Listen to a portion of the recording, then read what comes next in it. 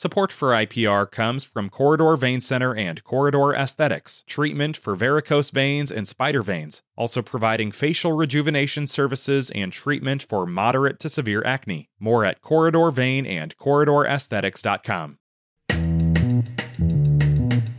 Today is Tuesday. It is the 7th of March. This is Here First from IPR News. I'm Clay Masters.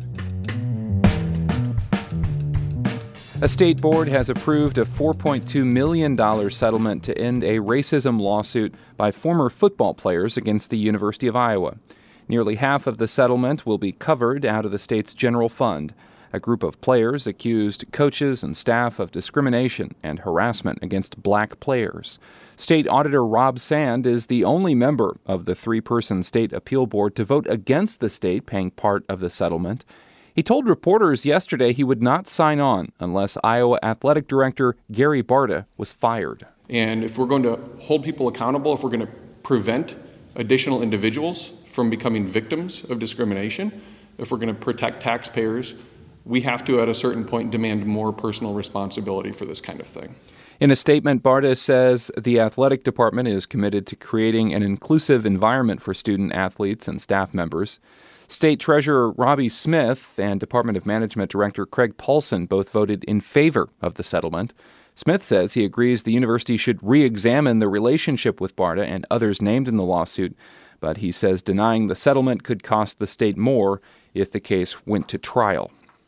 In Waterloo, dozens of people did not get the chance to speak about conversion therapy after the city council there decided to postpone a discussion about banning the practice yesterday. The Waterloo Cedar Falls Courier reports an ordinance proposed by council member Jonathan Grader that would ban conversion therapy in Waterloo was scheduled for a second reading yesterday. Conversion therapy is the practice of attempting to change a person's sexual orientation, gender identity, or gender expression. The council voted 5-1 to ban the practice last month. The proposal needs to go through 3 readings to gain final approval. After the ordinance was read yesterday, a council member immediately motioned to postpone the discussion of the ordinance until May 1st to coincide with the legislature's session coming to an end. The Republican legislature has targeted many LGBTQ rights in Iowa this year.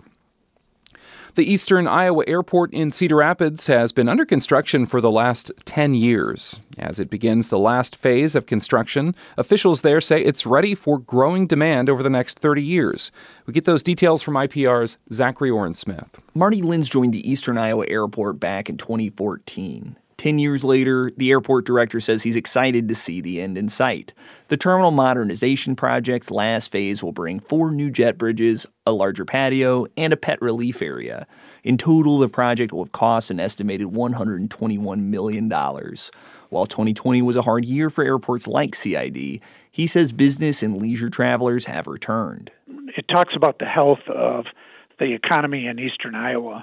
People are feeling confident, businesses are doing well, and we see it in airline passengers. Lynn says last year saw the airport's second highest number of passengers, and this year he's hoping to break the record. And 2 casinos and 1 sports betting operation have been fined by the Iowa Racing and Gaming Commission. Racing and Gaming Administrator Brian Orielco says the Diamond Joe Worth Casino in the north had an underage individual enter and gamble in May of 2022. That individual entered with 3 adult companions. The security officer posted failed to request identification, and so that individual entered the floor unchallenged and was on the floor for 2 hours and 30 minutes. The casino was fined $20,000 for the violation. The final violation involved licensed online sportsbook Rush Street Interactive, which used a payment processing company that had inadvertently permitted customers to use a credit card to load their sports betting account. It's Here First. This IPR podcast is supported by Cultivating Compassion, the Dr. Richard Deming Foundation, fostering causes that enrich the community, generate understanding, and cultivate compassion, including above and beyond cancer. Iowa joined most Midwestern states when it passed a law last month putting a hard cap on non-economic damages that can be awarded by a jury for medical malpractice. The healthcare industry has long pushed for these caps on damages for things like pain and suffering. But as IPR's Natalie Krebs reports, some question whether these caps help or hurt Iowans seeking justice for medical errors. 6 years ago, Joe Dudley was running a high fever. He could barely walk. So his wife Sarah brought him to an urgent care clinic in Des Moines. A physician's assistant diagnosed Joe with the flu, despite a negative test, and sent him home. But Joe soon ended up in the emergency room.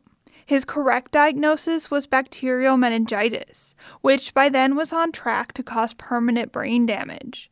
Sarah watched it unfold over the next few weeks. He had 2 strokes in the middle of ICU. So when he was actually able to come out of it, he had to relearn to walk, relearn to talk, permanent nerve damage on his right side, lost his hearing. The illness drastically changed Joe. Sarah says the man she married was calm and avoided conflict. The one who left the hospital is prone to anger and bouts of paranoia. You never know what mood he's going to be in or what's going to set him off. And there's no cure for it.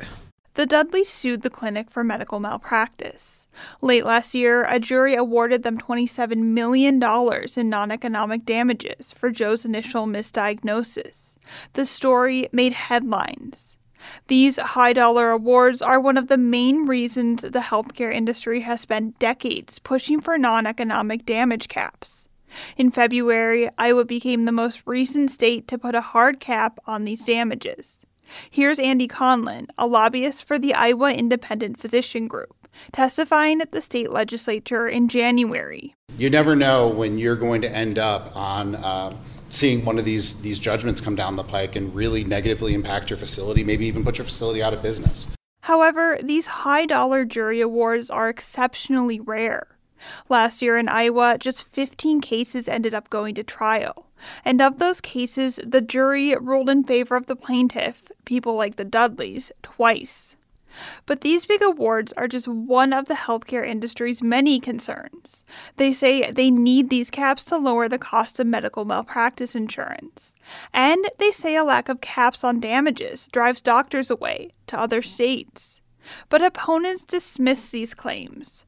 Charles Silver, a law professor at the University of Texas at Austin, has studied the effects of Texas's non-economic damage cap extensively. It went into effect in 2003. The Texas Medical Association claims the move has increased licensed physicians. Silver says his research contradicts this claim. If you have a growing population, you need to control for that.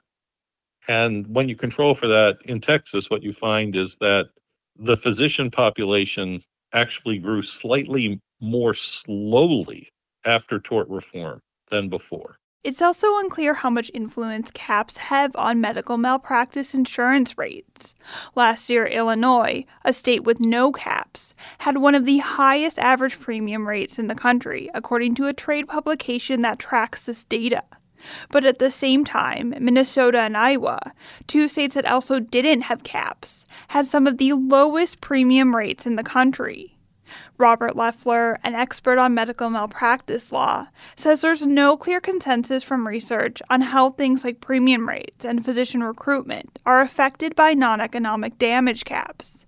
But he says there's one group that clearly benefits. The insurance companies who have smaller payouts and who have less risk of huge payouts. And he says there's one group that clearly doesn't benefit. The seriously disabled people. The people who suffer through a lifetime of paralysis or pain, and the family members of the disabled people who have to give up a lot of their lives to take care of them. Loeffler says damage caps can make it harder for this group to sue, as lawyers will be less likely to take on pricey cases with less of a payout. I'm Natalie Krebs, IPR News. This story comes from a collaboration between Iowa Public Radio, Side Effects Public Media, and the Midwest Newsroom. And for news anytime, you can always go to IPR.org. This is Here First from IPR News. I'm Clay Masters.